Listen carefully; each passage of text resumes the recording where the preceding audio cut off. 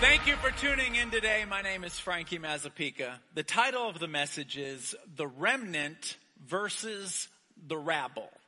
The Remnant versus the Rabble. I'm going to get to the Rabble in just a minute, but let me just talk about the remnant for a moment. The remnant, by definition, is a fraction of the whole. And so in Romans chapter 11, verse 5, it says this, that God has called a remnant, and they were chosen by grace. That there are people who devote their lives to the Lord. He's not something that they see out of their peripheral. They have devoted their lives to the Lord. And I want to describe the remnant for a moment. You know you are a part of the remnant if His presence is something that you passionately desire. You know you are part of the remnant if holiness, a life of holiness, is how you honor the Lord. You know that you are part of the remnant if your greatest desire is not to be known, but to be useful. You know that you are part of the remnant if you refuse to allow your passion to cool. You know that you are part of the remnant when the prayer that you find yourself praying most often is, God, I just want to be closer to you. These are indications of being part of the remnant. Now, if you're in this room and you're like, okay, I'm feeling really awkward right now because I don't know how many boxes I can check on that list. The most important box that you can check to know if you are part of the remnant is whether or not your desire is percolating in your heart for Him. If you have a desire to be close to Him, your desire is a reflection of Him drawing you to Himself. If you start saying to yourself, oh, I make so many mistakes, I'm imperfect, I can't. Yeah, Bob, I want to tell you this, that we are all a work in progress. But if your desire is there to be close to the Lord, that is an indication that you are part of the remnant. Jesus said this in John chapter 6, verse 44. He says, no man comes to me unless the one who sent me draws them unto me. You are being drawn to Him. That is what your desire is a reflection of. If there's something on the inside of you that wants to be closer to the Lord, you want Him more involved in your life. That can't happen unless He is drawing you to Himself. But let's talk about the rabble. Now, the rabble is a polarizing group. You know you are a part of the rabble if you have learned to live without His presence. You know you are a part of the rabble if you look at holiness like a set of man-made rules. You know you're a part of the rabble if you want to be useful to God after you have accomplished all of your personal goals. You know that you are part of the rabble when you have allowed your passion to cool to the point that now you believe that passion is not for everyone. You know you are part of the rabble when prayer is not a part of your life. But it's very hard to determine who are a part of the rabble and who are part of the remnant because they look alike. They look alike. And they know the same Christianese terms.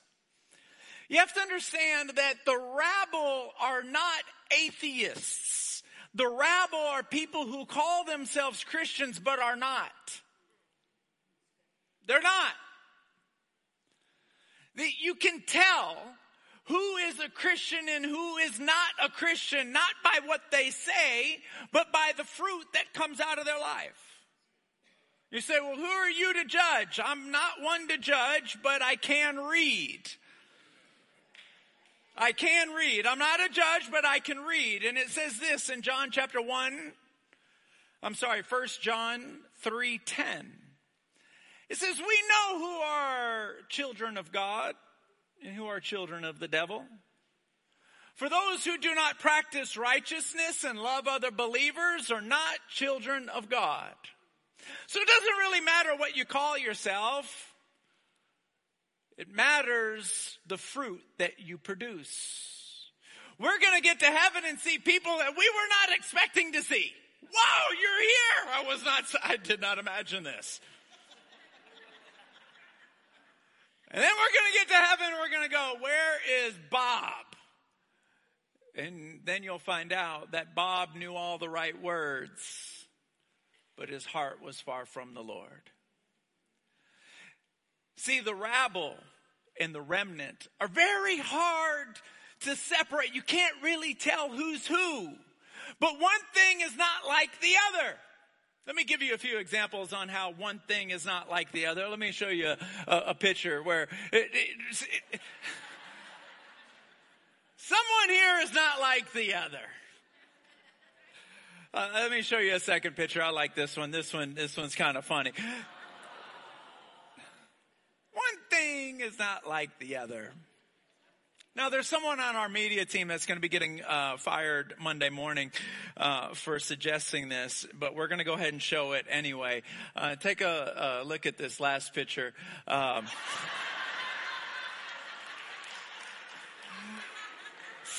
here is not like the other.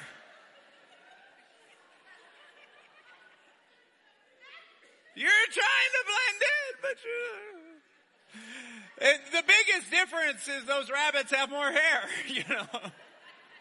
Wait a minute, hair, get it? You know, you see how I did that here?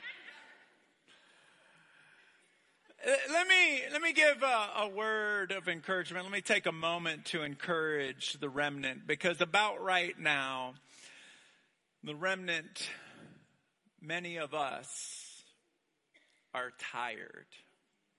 We're tired and we're weary because we are fighting battles that no one else knows about. Some of you are in a season of rest. Life is good. Keep it to yourself. Life is good. Life is good.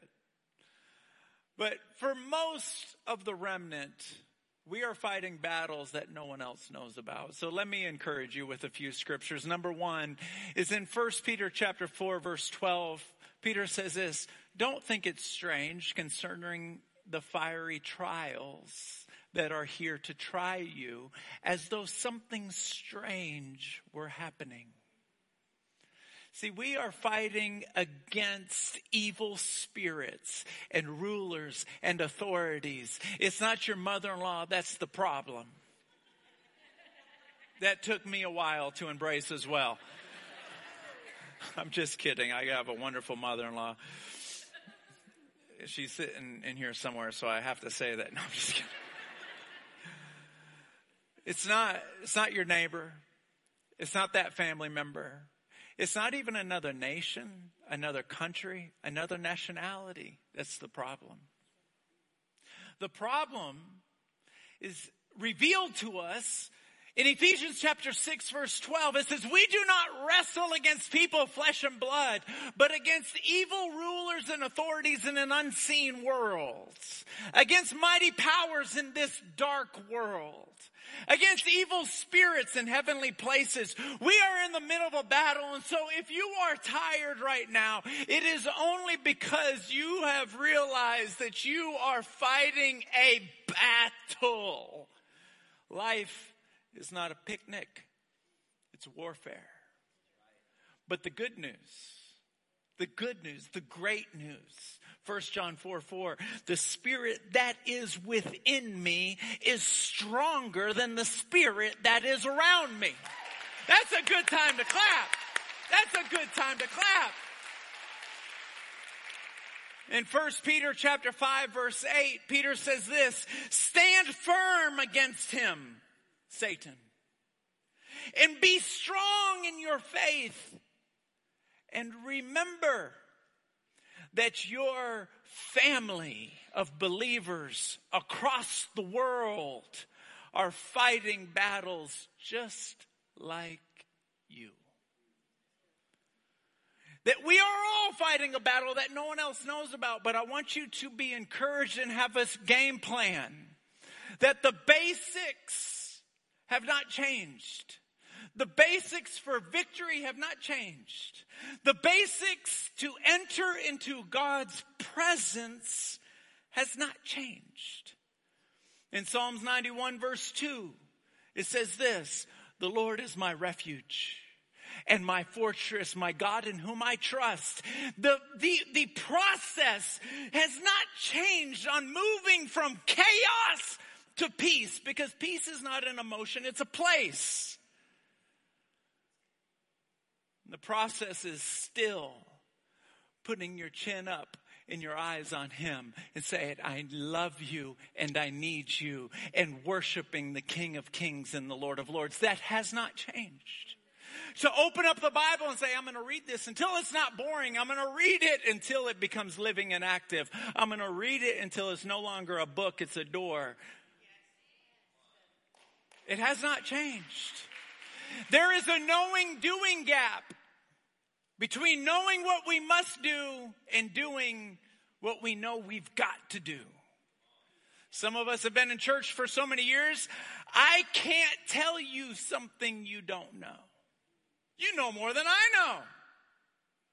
But there's a knowing-doing gap. You know in your heart what you need to do. You need to get up in the morning and pray like you have never prayed before. To pray fervently and make hell tremble when you call upon his name. That's what you know you need to do. Are you with me in this room? ¿Estamos conmigo? Are you with me? Excelente.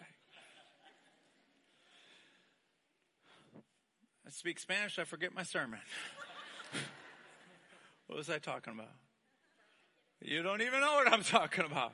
Let me get to the rabble.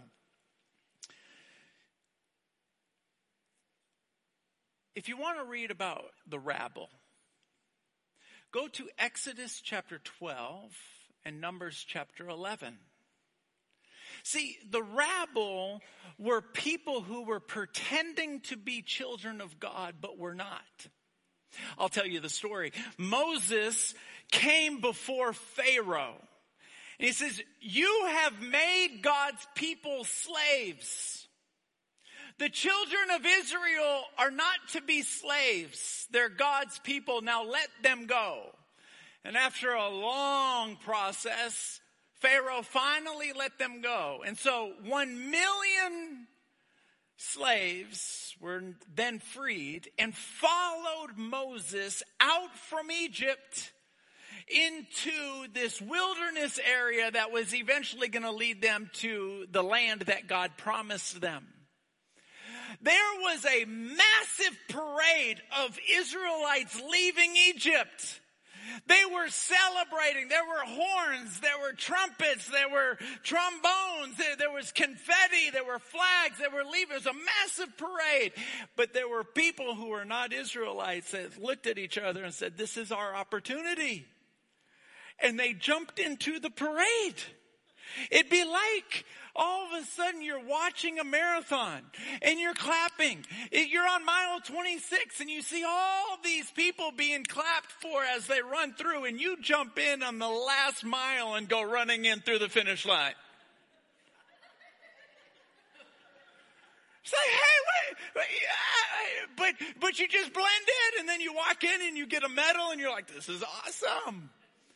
They jumped in and started acting like Israelites and left Egypt. They were not children of God. They were just acting like it to get out. And so they all move into the wilderness, and now they start putting up tents to live in until they work their way through the wilderness to get to their final destination.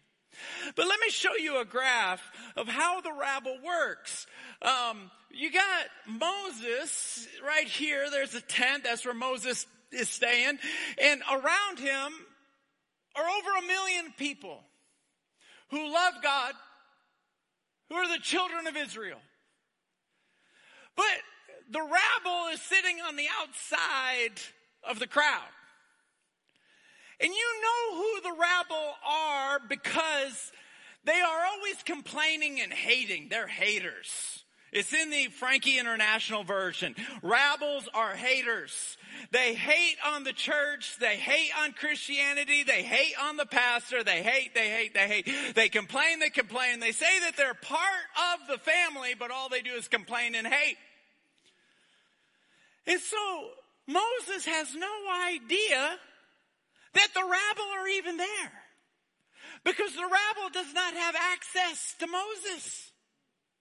Has no access. They can't get to him. There's 1 million people between.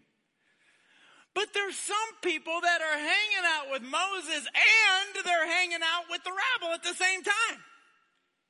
Sometimes they're with Moses. Sometimes they're with the rabble. So they come back to Moses and they start telling Moses what the rabble is saying. I'm not quite sure what Moses said, but at some point I'm sure he said, "Why are you hanging out with these people? All they do is complain and hate." Maybe they would say, "Well, they said this and then I said that, and they said this and I said that, and I said, look here, boo." But all Moses is carrying is, hold on a minute here. We got people in the camp, you're listening to them, now you're telling me, now they have access to me through you. That's bad business. Mal negocio. Am I saying that right? Close enough. It's bad business. So here we go. He calls them in and says, look, we have people in the camp that are not with us, but they're bagging on us. They're talking bad about us. Look, we have got to stop this communication. I would say this. There are divine connections, and there are also divine disconnections. There are people that God has sent you to, and there are people that God wants you to get away from. You should put your hands together for that. It was kind of good. There's people where God says, look, you need to get away from them. And in most cases, somebody will say, but who's going to save them? And I would say, not you. Someone else, not you. Because you know if you should be with them, if you are leading them. If you are just their friend and hanging out, you shouldn't be with them. In Mark chapter 2, Jesus ate with sinners. He had dinner with them. But when Jesus ate with sinners, it was with a purpose in mind. Jesus was not sitting down with sinners to try to show them that he could be holy and cool at the same time. He was not trying to show them that, hey, I'm the Son of God, but I'm not going to judge you. Oftentimes Christians say to themselves, I'm going to hang out with them to show them that I'm not a judgmental person, that I can love Jesus and be normal too. And all the while, they have no idea that they're hanging out with the rabble. See, spirits reproduce spirits. If you hang out with people who are critical, you will also become critical. If you hang out with people who love holiness, you will love holiness as well. spirits reproduce spirits. There are some people that you have to back up and say, I love you, but this is not going in a good direction. When Jesus sat down with people who were not Christians, he had a purpose in mind. He didn't look at them as friends that he was going to relax, unwind, and have a good time with. He looked at them like they needed a doctor. In fact, he said this, I have not come to those who are not sick. I have come to those who are. He looked at people who did not have a Savior as if it was a 911 crisis situation. That I need to tell you the good news that there is an evil spirit in this world that has come to seek, steal, and destroy everything good in your life. But I have come that you may have life more abundantly. That I have come for this. He was very purposeful when he hung out with sinners. Very purposeful. I want to encourage you today that if you do not have a relationship with the Lord, to hear me loud and clear,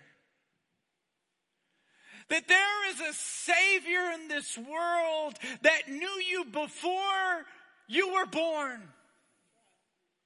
The Bible says in Isaiah chapter 49 that he called you, verse 1, he called you while you were in your mother's womb, and before you were born, he spoke your name. And he loves you so much that even beyond your wildest imagination, you cannot conceive how far and how wide, how deep and how high his love is for you. And so I'm not really interested in God or church. Someone dragged me here today and told me they'd buy me a free lunch. I would say this, let's look at your other option. How's it working for you? How's it working for you? I plead with you to look at the one who created you. And for the rest of us in this room who already have a relationship with God, let me say this. Beware of the rabble. They will cozy up to you. And they will claim to be devoted to God. But when you look at the fruit in their life, you can see clearly that there's a problem there. You can see clearly. And they will say to you, don't judge me. Holiness are man-made rules. And I would tell you this, no. Holiness is our opportunity to say, God, I am completely devoted to you, and holiness leads to intimacy, and intimacy leads to authority. And when you have authority, you can walk into situations and just say the name of Jesus and watch everything change. Can I say that once more? That holiness leads to intimacy. And intimacy leads to authority. If you are in a situation right now where you need the authority of God to change things because you're so tired of living with that guy, that you need his heart to be removed and replaced with a heart of flesh because you're sick of living with someone with a heart of stone. Or vice versa. It's the wife who can fly around on a broomstick. You need the authority of God. Do you receive that today? Come on.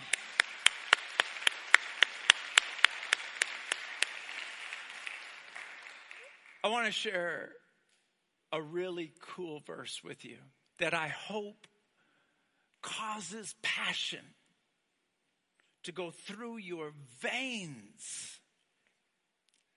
because it's what God has called you to do. Jesus said in John chapter 20, verse 21, he said, just as the Father has sent me, so I am sending you. In the very next verse, he looked at the disciples and he breathed on them and he said, receive the Holy Spirit. The most powerful prayer you can pray is the prayer that sounds like this. Jesus, you are my Savior. Breathe on me. I want your Holy Spirit. If you know that you have already received the Holy Spirit, I want to tell you this. There's more. There's a lot more. There's a lot more. The person in this room who has the most Holy Spirit upon them is still like a droplet out of the ocean. There's so much more. There's so much more. And the more you experience, the more you'll want. It's fascinating because the less you pray, the less you want to pray. But the more you experience, the more addicted you become. It's interesting how spirits cause an addiction. The more you entertain the spirit of the world, the more addicted you get to it. And the more you entertain the presence of God, the more you are addicted to Him. Isn't it true? But whenever the presence of God begins to flow through you, what ends up happening is you begin to partner with God. See, it is not God's plan for you to trudge through life, have babies, get married, and die. It's not God's plan for you. God's plan for you is to partner with you while you're here on this earth. That's His plan. To walk with you. Let me make it crystal clear. God's plan for you is to walk with you and for you to share His love and His power with the people in your life. That's His plan. Put your hands together for that. Come on. That's His plan. To the youngest person here, I've got so many scriptures that I don't have time for, where God used children because adults were too busy to listen. Don't forsake your youth and don't wait to get older. You could be missing some wonderful opportunities. Let me give you a testimony of something that happened here in this church that reflects the presence and the power of God moving. Take a look at this. I started treatment for stage 3 colon cancer in July of 2019.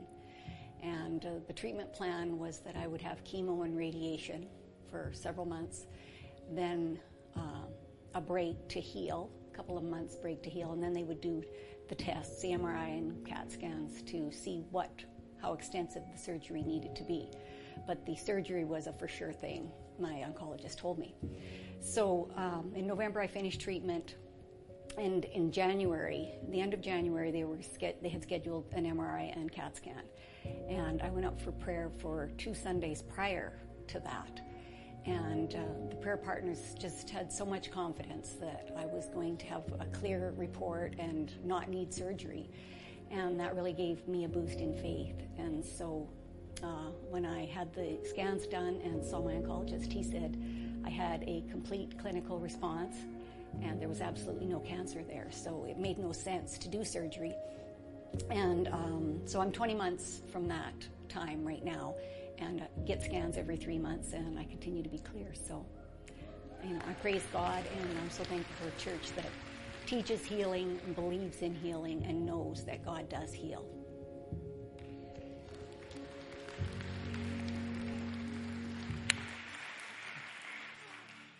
I want us in a minute, I want us to stand to our feet, not right now, but in a minute, and give him a standing ovation for that testimony.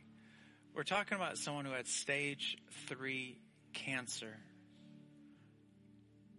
who was prayed for by a prayer partner and is completely clean.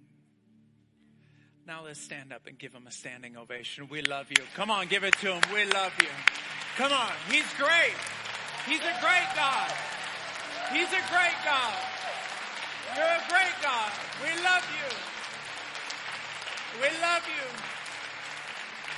We love you. I'd like our prayer partners to come down, if they would, all throughout the building. See, you can find a lot of people that believe that God can. But here in this church, you find people that believe that God will. And that makes all the difference in the world.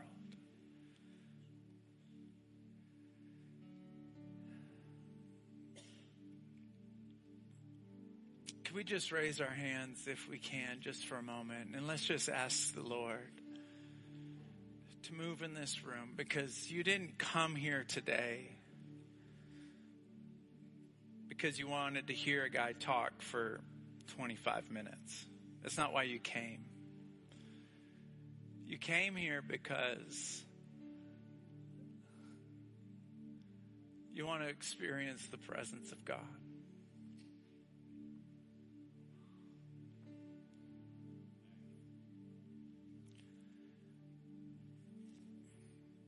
Can this whole row move over, please? Just fill the gap. Just fill the gap.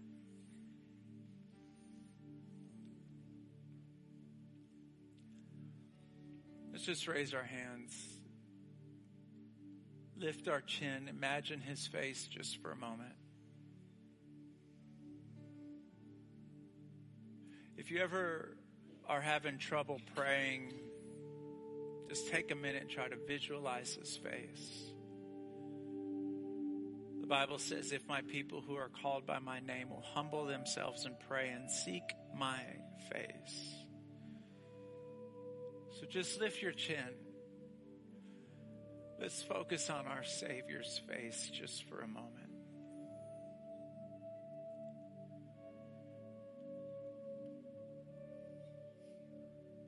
Holy Spirit, the power, the presence, the breath of God.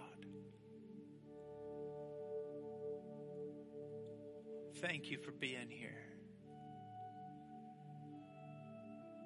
Would you move in this room? Confirm within them that what we are saying is true.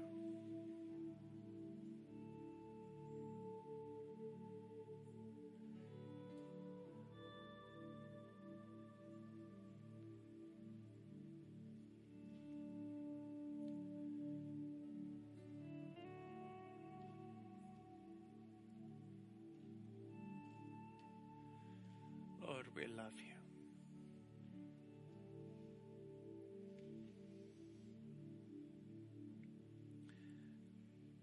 Is there someone in this direction over here? Something going on at your esophagus? If there is, I want to pray for you. I believe the Lord will heal you right away. If nobody comes down, that means I was talking to myself. It was my own thought, and I'm sorry for wasting your time. But if somebody comes down, that means I heard the Lord, and you're going to be healed. You're going to be healed. It's right here. Is it you? Come here. Come here. You too. Come here. Anyone else? Just raise your hands right where you're at. The Lord's going to heal you right now. Just go ahead. Come shoulder to shoulder, Pastor Dwayne. Just raise both hands right where you're at. The Lord's going to heal you before I pray for you. I believe that.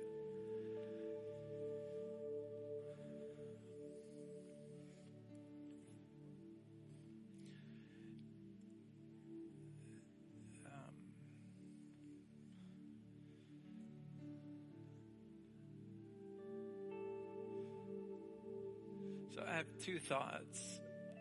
If it's from God, you're going to get healed. If it's not from God, then it was me talking to myself, and I'm sorry I wasted your time. 2 thoughts. The first one is something going on with your teeth on the left-hand side of your jaw. I think it's on the bottom. I don't know. Is it pain, decay, something? The second one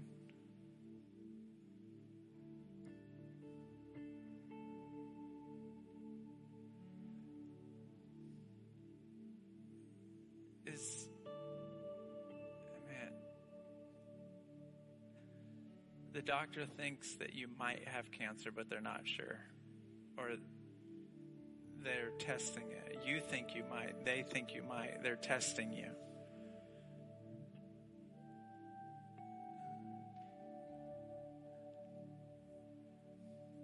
Is it anyone? Am I in the wrong section altogether?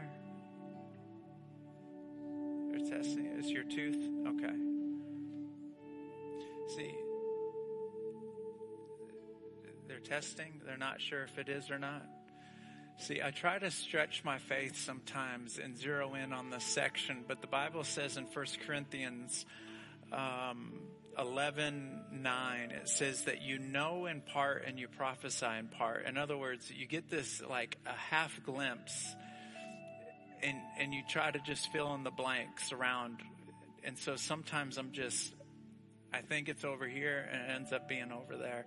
But I try to get as specific as possible because I know that I'm looking at very intelligent people who are cognitive thinkers. And you're going to think to yourself, if it's not specific with this many people in the room, you're going to be right. But if I get as specific as I can,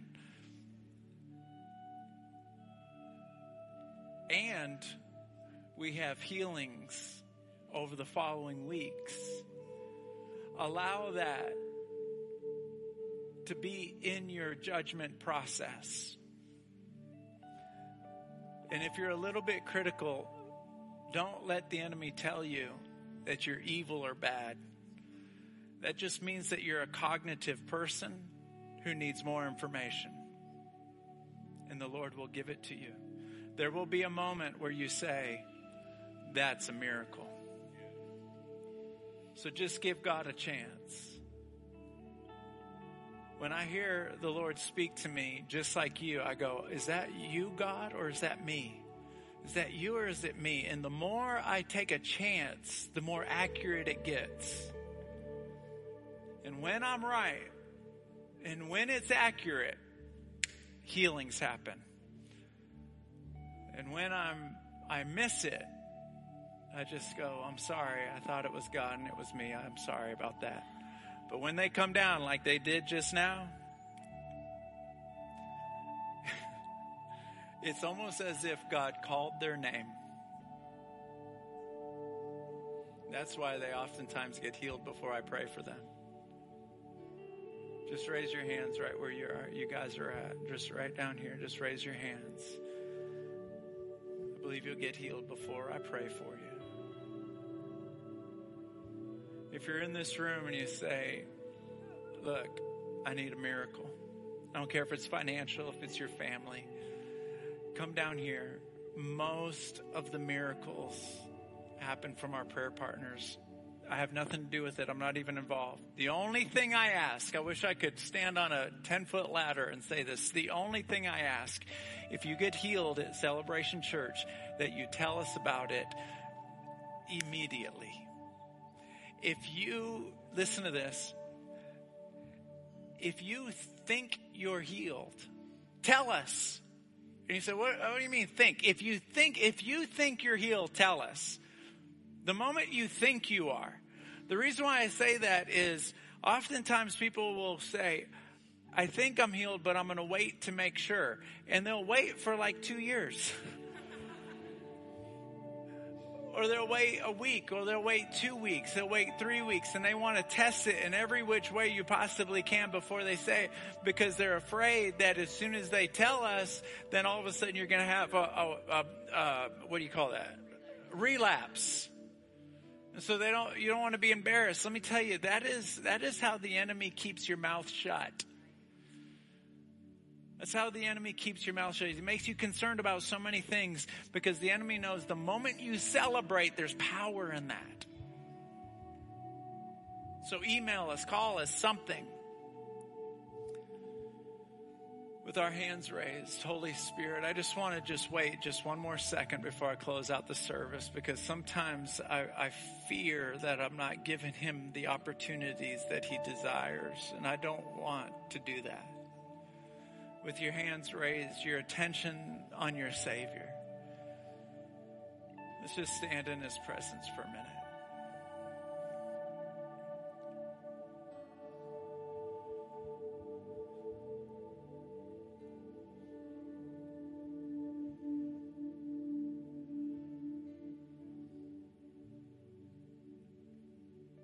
Holy Spirit, we honor you.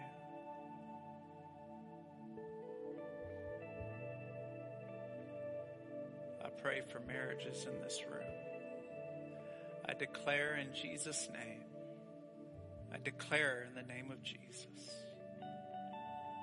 that hearts of stone would be made of hearts of flesh.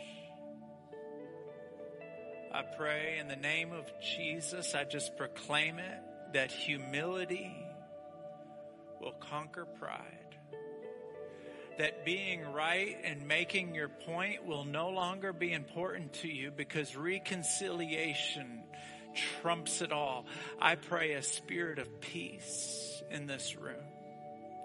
Peace in your marriage. Peace in your children. Peace in your soul. Holy Spirit, touch their body. Cause the hair on their arms, on their face to stand up on end. A chill to move on them. Some of them get emotional. Some of them, in the name of Jesus, just move in this room. To lost children out there, we call you, come home in the name of Jesus.